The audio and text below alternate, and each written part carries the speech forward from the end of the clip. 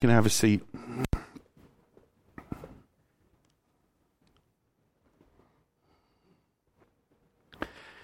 I hope for each of you that you have people in your life that are your sounding boards. I hope for each of you that there are just people in your life that you can just kind of talk to. You know, when I do premarital counseling, I do this whole thing on communication, and the reality is at least half of us, the way we communicate is we talk out loud. Now, I know that some of you are your thinker in your heads people, but there's this other group of us that the best way for us to learn anything is for us to hear ourselves speaking and to hear ourselves kind of talking out loud. And if you're one of those people, you've probably been interrupted in the middle of that at some point, and your response is, don't say anything yet, I'm not done thinking, because you think out loud. But every one of us, and I hope that you're one of those people that just has some people in your life that are your sounding boards that help you figure things out, that you can have that conversation with, and that they help you hear yourself. I used to be, as a pastor, the great advice giver. I would listen for a while, and then I would be like, and now I will speak and teach you great truth. But I'm realizing that one of the most important things that sometimes I say to people is, did you hear what you just said? You know, I had a great friend from Indiana that when I was going through some things in Florida, I would explain them to him. And the longer I would talk, he says, you know what I'm going to say, don't you? Yes. And I can hear it in myself. I am a moron. The story that we're going to study today in Scripture is really a story about having that kind of a friend. Jesus had died. His disciples were trying to figure this all out. And in the last chapter of Luke, there's two friends that are walking down a road called Emmaus. And they're trying to figure out what in the world is going on. Let's read that story together from Scripture. If you turn to Luke chapter 24 in your Bible, or you can follow along on the screen, Luke chapter 24, we're going to start at verse 13 as we read this story. That very day, two of them were going to a village named Emmaus, about 7 miles from Jerusalem. I like what they call this. They call this the Emmaus Road experience. When we lived in Indiana, we were right next to Ohio, and Ohio has this interesting way of explaining all of their country roads. They explain them by what you're going to find at the two ends of them. So there's Union City, Greenville, Pike. At one end of it, you're going to find Union City, and the other end of it, you're going to find Greenville. And then there's Greenville Pike that goes to this other road and that kind of thing. And as long as you're not going to some place in the middle, it works out really well. But these people are on Jerusalem, Emmaus Pike. They're on a journey. And they were talking to each other about all these things that had happened. While they were talking and discussing them, Jesus himself drew near and went with them, but their eyes were kept from recognizing him. And when he said to them, what is the conversation you are holding with each other as you walk? They stood still and looking sad, said, then one of them said, Clopas answered him, are you the only visitor to Jerusalem who doesn't know the things that have happened there in these days? You see, it was the Passover, so there would have been a big crowd there. And all of a sudden they were walking with somebody from that crowd, and he doesn't seem to know what was going on. And so they go on to say, and he said to them, what things? And they said, concerning Jesus of Nazareth, a man who was a prophet, mighty in deed and word before God and all the people. And how our chief priests and rulers delivered him up to be condemned to death and crucified him. But we had hoped that he was the one to redeem Israel. Yes, and besides this, it is now the third day since these things happened. Moreover, some women of our group amazed us. They were at the tomb early in the morning, and when they did not find his body, they came back saying that they had even seen a vision of angels who said that he was alive. Some of those who were with us went to the tomb to found out it was just as the woman had said, but him they did not see. And he said to them, this is being Jesus, O foolish ones, slow of heart to believe all that the prophets have spoken. Was it not necessary that Christ would suffer these things and enter into his glory? Beginning with Moses and all of the prophets, he interpreted to them all the scripture, the things concerning himself. So they drew near to the village to which they were going, and he acted as if he was going further, but they urged him strongly, saying, stay with us, for it is towards evening, and the day is now far spent. So he went in to stay with them. When he was at the table with them, he took the bread and blessed it, and he broke it, and he gave it to them. And their eyes were open, and they recognized him, and he vanished from their sight.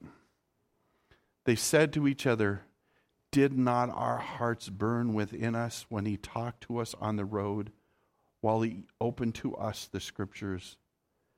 And they rose that same hour and returned to Jerusalem. And they found the 11 and those who were with them gathered together, saying, the Lord has risen indeed and has appeared to Simon. Then they told them what had happened on the road, and how he was known to them in the breaking of the bread. This is an incredible story. How many times in the midst of you being with that dear friend or that person that you're explaining things, wouldn't it be nice if Jesus would just show up? Wouldn't you like it if Jesus would show up? Do you ever have those minutes? The other day I was praying, and the word Hosanna that they yelled about Jesus when he entered into Jerusalem at the beginning of that week before he was crucified means, Lord, save us. That's what it means. How many times do you cry that out? Lord, save me. You're trying to figure out a situation. Things don't make sense. Do we have those moments in life where we just want to sit down with a friend and say, look, this is what's going on, and we're trying to make sense of it? Sometimes in the midst of that, have you ever had a friend and you just wish that they would not give you any ideas of what they're thinking? Because the more they talk, the more you're just like, oh, stop. But wouldn't it be neat if Jesus would show up in our lives and help us? I think there are those moments where we've got to realize that Jesus wants to show up. But there's something in the scripture that's really important that we're going to come to in a little bit. I was having a conversation with Sandy, who attends here. She's one of our dear, mighty women of God who've loved him for a long time. And we were talking about the fact that the reality is there's some things that we can't do ourselves. They're only God things. And in the midst of this, I want you to see one of those only God things. There's sometimes in situations that we face in life and that we see around us that there's only God things, that there isn't something else we can do. In my circle that I run in, there's all these people that are trying to put together seminars that will grow churches, how I can grow your church to 1,000. You know? There's other people that are writing techniques for this or that, and they're taking a look at Scripture and they're seeing patterns and they're saying this is how it must be done, and God must be just laughing his head off. Because the God of heaven doesn't always do things the same. And so as we take a look at the ideas that are going on in this passage, I don't want you to be looking for a pattern saying, okay, this is how God will always work, because that's not how God does. But I do want you to see what God does. And I believe that God always wants to do these things. So let's just take a look at the story. So the story starts with this idea that The two guys are discussing the issues of life as they see them. They're having this discussion. Some people even think that it might have been a married couple, and they're having this discussion about what we should do, how we should get together, what can happen. And let's face it, there's every one of us right now, we wish we had a good friend to sit down with an issue in our life and have that discussion. Yesterday morning, a pastor from the area called me up and says, look, this is what's going on. Can you help me? Last Thursday, I called up one of my dear friends and said, hey, this is some of what's going on. Can you give me some perspective? Every one of us needs that in life. And so these people they're discussing the issue, and the issue for them is, why did Jesus have to die? Why this travesty? What's going on here? How do we explain this? How do we filter this? What do we need to do? And so there's always this discussing of life questions. If you're a parent, you have this discussion often because God gave you these little creatures and we have to figure out how to grow them. And I thought that would end when they turned like about 20. No, it doesn't. There's long discussions that go along with life. But then all of a sudden, God will covertly insert himself, and that's what we see in this passage. While they were talking and discussing together, Jesus drew near them and went with them. But their eyes were kept from recognizing him. You know, there are times that I believe that God somehow enters into our discussions, but he isn't wearing a name tag that says, hi, my name is God. But if we will just take a breath, we can realize that somehow he's going to enter into the discussion. And sometimes God, instead of explaining things, just asks the obvious. You ever had people do that? Yeah. So what you're saying is blah, blah, blah, blah, blah, blah. Yeah, that's what I said. Thanks for explaining the obvious to me. But God covertly enters into a situation. That's what we see that he does here. And they were looking sad, and then one of them said, don't you understand what's going on? And that's what we do sometimes. When somebody enters into our discussion, we feel like we need to explain it more. Have you ever noticed that when you don't feel heard, you have to explain it again? Have you ever had that happen? Where you say, I'm not sure they understood it, so let's see. I'm going to go from a different angle. And oftentimes, at some point, the person will stop and say, I understand what you're saying. And you're saying, well, no, I'm not sure you do. And so I'm going to explain it from a third angle. That's what they were doing. You know, one of the things that happens to us when we're in the middle of these discussions is that we buy into something that I am very concerned about. We buy into what I call the you haven't gone through this syndrome. You know what I'm talking about? Sometimes that exists in situations. But you can never understand because you haven't gone through the situation. And the problem with that is that's what they're saying to God here. They're saying to God, well, God, you don't really understand because you've never been through the situation. And you know what? Sometimes that gives us permission to think that God doesn't care because we think that he hasn't gone through what we have. But Scripture tells us what? That he went through everything that we went through? Except what? He never messed up. Without sin. So that's what we see here. And as you read on, it says, he says, so explain it to me. And so he explains and he listens to what they have to say. And then Jesus does this. He listens and he hears what their hope is. And if you listen to people long enough, when they're having a discussion, you're going to figure out what their agenda is and what they really want to see happen. And that's what they did here. All of a sudden they said, we had hoped that he was the one to redeem Israel the way we wanted Israel redeemed. That's what they're really saying there. We were hoping that he'd do it by our agenda and then in the way we wanted. That's what we're hoping for. And now here we are, and it's 3 days later. And they're going to go on and we don't even know where he is. And then they're going to go on and they're going to talk about something that we probably don't understand in the culture, but there would have been sarcasm in what they were said. Do you know that in Jewish culture at that time, a woman was not allowed to give testimony to a court because she was never considered a credible witness? And so that's why when they say, and you're not going to believe this, there's these women and they went to the tomb and they had a vision. You know, you can just imagine all of their prejudices, all of their situations, all of the things that they're going through, all the baggage that they're bringing into the situation, they're dumping on Jesus.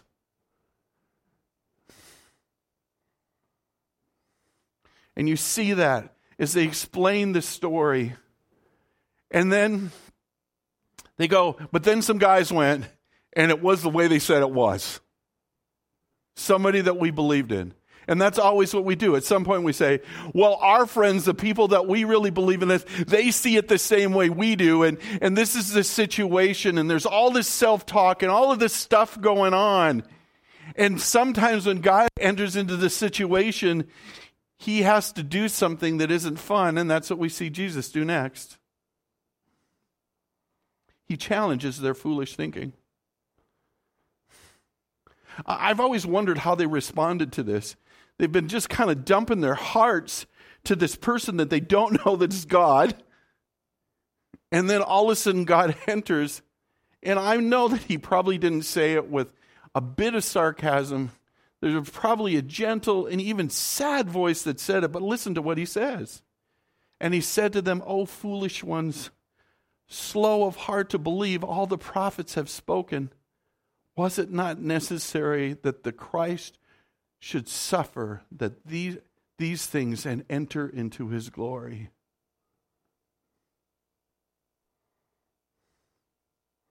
Once in a while, in the middle of our conversation, that's what my friend would do for me. God bless Jim Ellis, because once in a while he would listen long enough to me to hear me be able to tell me that maybe if I really listened to myself, I'd realize that I was a little bit foolish in what I was thinking. You see, God cannot help us if he cannot correct how we think poorly. God can't help us. If you're seeing a cycle in your life of what seems to be the same thing happening over and over again, it's because you're not catching the foolish thinking challenge.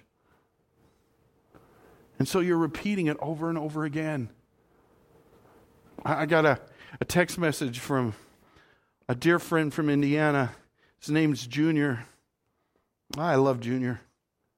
But Junior went through this time in his life where he'd have crisis after crisis after crisis. And I can remember one day as a much younger man than Junior saying to him, "Do you think maybe God wants you to handle it differently this time?" We have got to realize that at some point that our thoughts are not God's thoughts and our ways are not God's ways and our thinking is not his thinking. And once in a while, he's going to have to explain to us that it's not. You see, foolishness is an interesting word. It comes from the book of Proverbs, and it basically means that I have knowledge and I'm not applying it correctly. And that's what he said to them here. Haven't you read what the Bible says about the Christ? You're not applying it correctly. You're missing a part of the story.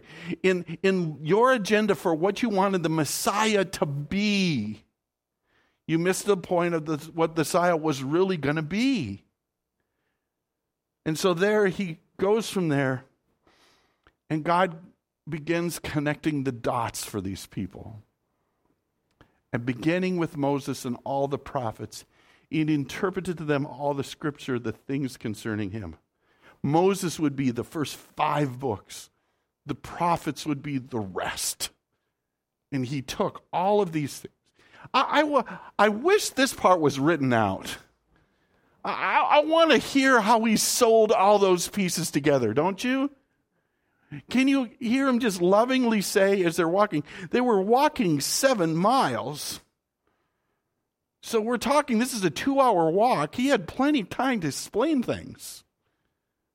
Can you imagine him taking all the little pieces from the Old Testament and starting to weave them together and saying, remember what he said in Genesis 3?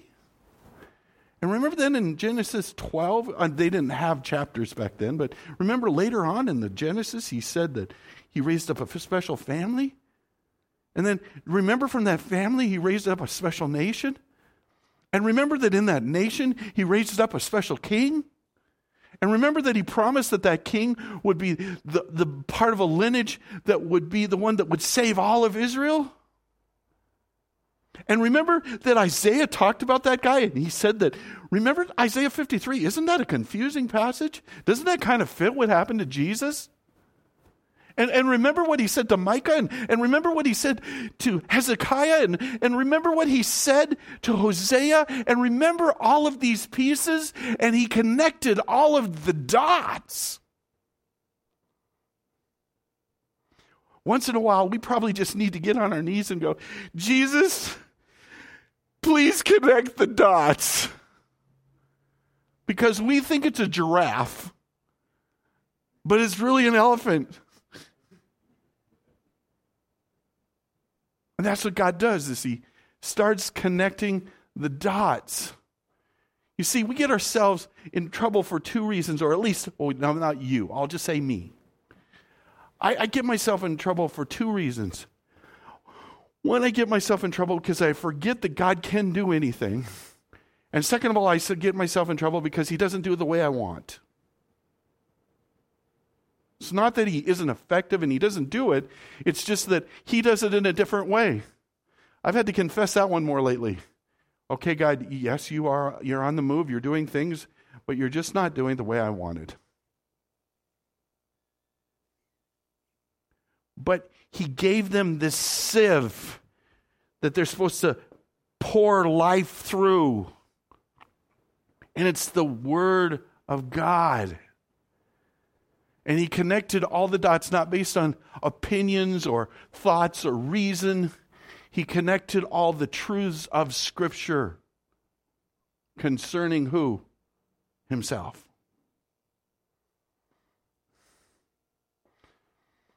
So they drew near the village to which they were going, and he acted as if he were going further, but they urged him to stay longer, saying, "Stay with us, for it is towards evening, and the day is far spent." So he stayed with them. Now, this is really important, okay? Sometimes the reason Jesus can't show us that he's there is we blow him off. And so we don't get to see him. These guys could have gotten really angry going, who in the world is this guy? I bet he's not even a rabbi. What a weird theory.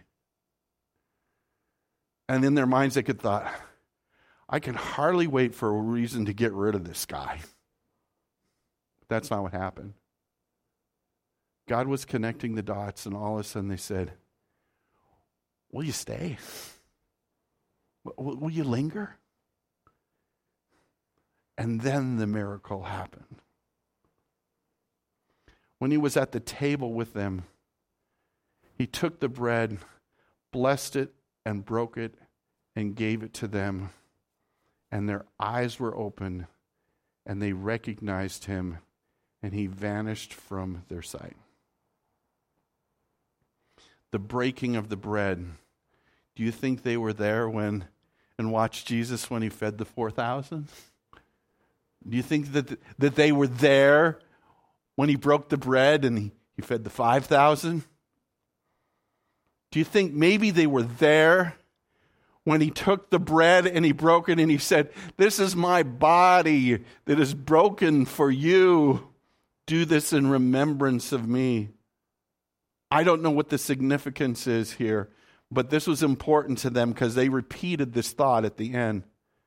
You see, if we sometimes will be patient and if we'll be honest, see, God isn't saying don't be honest, but I think that we've got to be really honest, but we're saying, but Jesus, stick with me.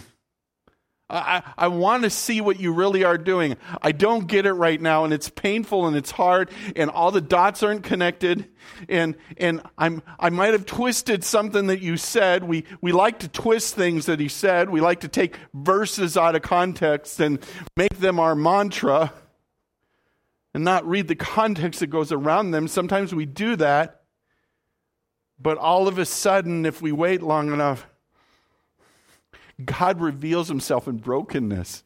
You get this? You feel broken? Are you struggling? God wants to reveal himself in that.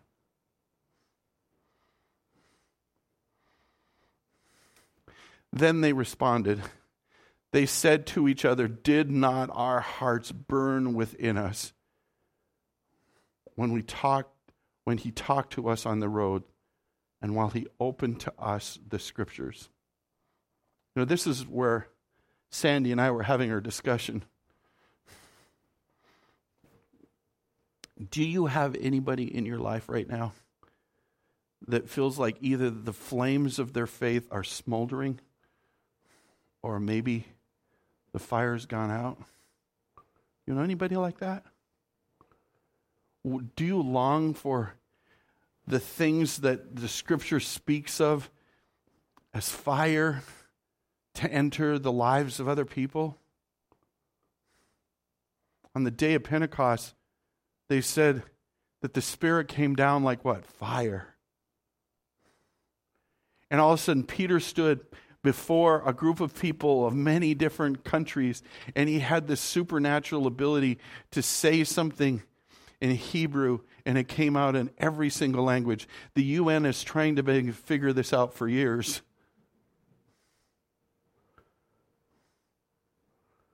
And in a moment, the small church had 3,000 more people in it. Why? Because they followed the right techniques? Because they went to the seminar? No. Because the fire came. That's what we want. But only God can do fire. I think that somehow we think that in our kit of life, that if we say the right thing, or if we do the right thing, as a pastor, I try to be so careful of this because I don't want to emotionally manipulate anybody. I want people to have a meeting with the living God, and I want the fire of his Spirit to enter into their spirit. But fire is an interesting thing. I was thinking about fire, and I was thinking about one of my favorite shows to watch is Survivor. And in Survivor, near the end, there can be this fire-making challenge. And the thing that is always amazing to me is, even after many, many seasons, the number of people who can't make a fire in Survivor is huge. And I'll sit there, and you'll watch the little clock, it'll say 30 minutes later, and they're still going, 45 minutes later, I watched one where they gave the matches and they couldn't even make the matches work. As a believer, I need you to know that the lives of other people and the change that we want to see in other people is not a fire-making challenge for us. Because we need to just put our hands in the air and say, we are not the fire makers. In the Old Testament, the most beautiful picture of fire is when Elijah was fighting the prophets of Baal, right? And he so wanted to show them the miracle of what God could do, so he wet down everything, so it would be impossible for anyone to make a fire there. But the verses at the end say that a fireball came from God and it consumed even the rocks of the altar. I don't know about you, but there are a couple people in my family that I just want God to light a fire inside of. I don't know about you, but in this community, I want God to light a fire in our community and for people that are very far from God to become very close to God. I want them to experience that thing in Ezekiel that he said that he took their hearts of stone and he replaced them with hearts of flesh. But my frustration sometimes is I cannot do it. And I think it's my responsibility. I sit here as your pastor for the last 6 years, and I've thought of all different kinds of ways that maybe if I manipulated things, we could have 7,000 people in this room. But instead, I wait with you to see how God will light the fire. That all of a sudden, that people's hearts will hear the word of God and the truth. They'll hear God saying, oh, you're foolish. You got this wrong. Let me connect the dots for you. Do, do, do, do, do. Elephant. So that you can have an everlasting relationship with me. I don't know about you, but I want the fire. Do you want the fire? You want the miracle of the fire?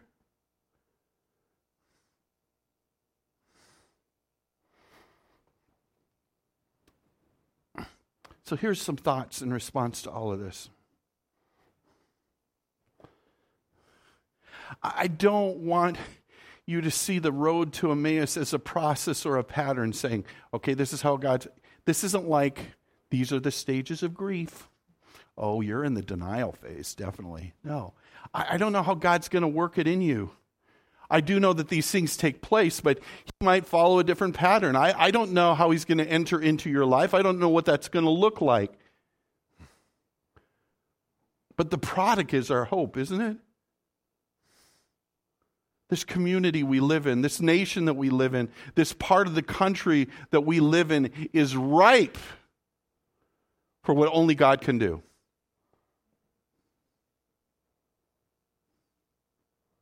This very part of the country 200 years ago was the birthplace of the Great Awakening, where the fire of God came into a guy like Jonathan Edwards, who was nearsighted and read his sermons as a manuscript and had a grating voice that nobody liked to listen to. And he would read that sermon over and over again, and God used sinners in the hand of an angry God, and he changed our nation forever. Why? Because in that sermon, God made elephants. He put the pieces together. And those people, even though I have heard that sermon read and went, it's okay, their hearts burned. And the fire of the Great Awakening happened not because Jonathan Edwards was a better man than anybody, but because God decided that the fire needed to be released. In our impatience and our frustration, sometimes we take responsibility for something that we cannot do, and we cannot light the fire. Only God can do that. So for a moment, think about the people that you would like to see change in. The people that sometimes you reason with and Jesus hasn't shown up on the road with yet. How do you want him to light the fire? How do you want him to light and do what only he can do? How are you going to surrender to this reality that there's nothing you can do to change the situation? Moms, there are kids that are in rebellion today, and it has nothing to do with you. Dads, there are mistakes that you made, but they're not the reason your children are making mistakes. Yes, the sins of the fathers go beyond to the children, but they're not going to be able to stand before Jesus and go, I was a victim. No, that's not how it works. We all stand before God and we're held accountable for the sin of our lives. You need to know that. There's not something that sometimes is going wrong. It's just that we're waiting on the fire. And I got to tell you that sometimes I get tired of waiting for it. And I want to connect the dots, and I see something happen, and I go, oh, that's it.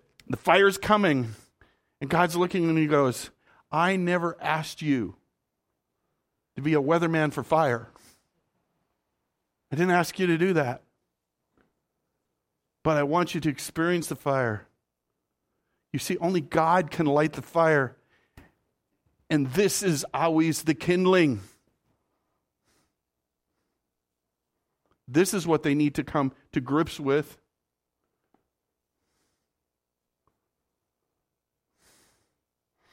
And so as we begin this study for a week or two on only God, we need to know that only God can light the fire. When I was a youth pastor, we used to sing a song, and I thought of this song as we close today. And it's called Light the Fire. And the words go like this. I stand to praise you. Oh, good. Nancy agreed to do it. I asked Nancy if she'd sing it with you. So listen to the words of this song that we're going to use as a prayer to close this service. I stand to praise you, but I fall on my knees. My spirit is hungry, but my flesh is so weak. So light the fire in my soul. Fan the flame, make me whole. Lord, you know where I've been. So light the fire in my heart again. I feel your arms around me as the power of your healing begins. You breathe new life right through me like a mighty rushing wind. So light the fire in my soul. Fan the flame, make me whole. Lord, you know where I've been. So light the fire in my heart again. So light the fire in my soul. Fan the flame, make me whole. Lord, you know where I've been. So light the fire in my heart again.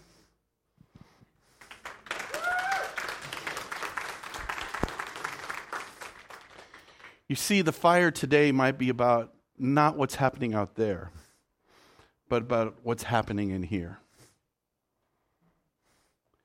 When you take the temperature of your own walk with the Lord today, does God need to do something that only He can do again? You see, maybe you can carry some wood to the fire, but you can't start the fire.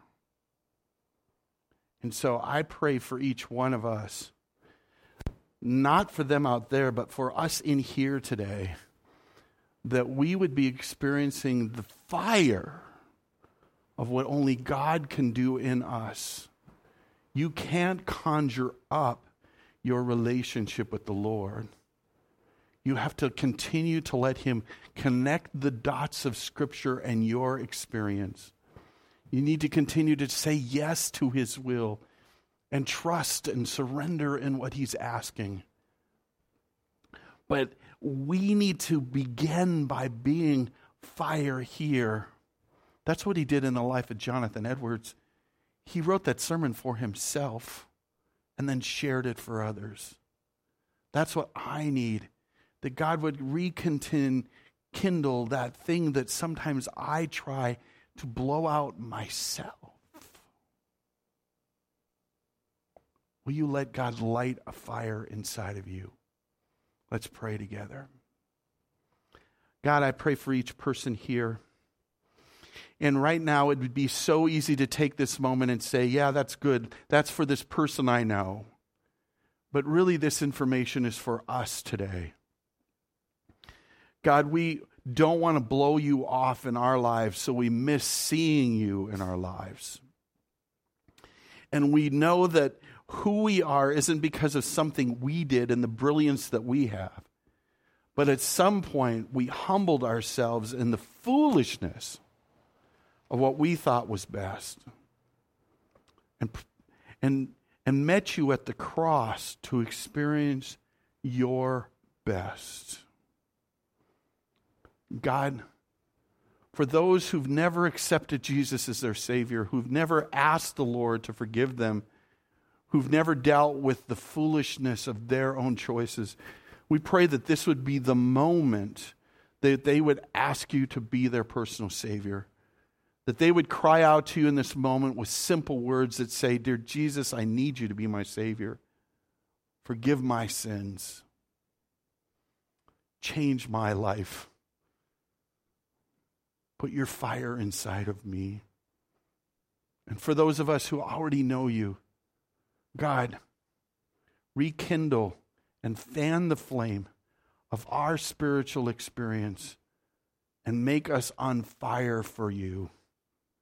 Do that work inside of us that we cannot do for ourselves. Help us to yield to you so we can be a flame for you instead of flamed out because of us. We pray this in your name. Amen.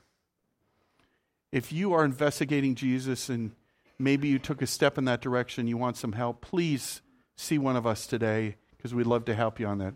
For the rest of you, I pray that we can experience the obedience in our own lives of a life on fire for the Lord. God bless you as you go. Have a great day.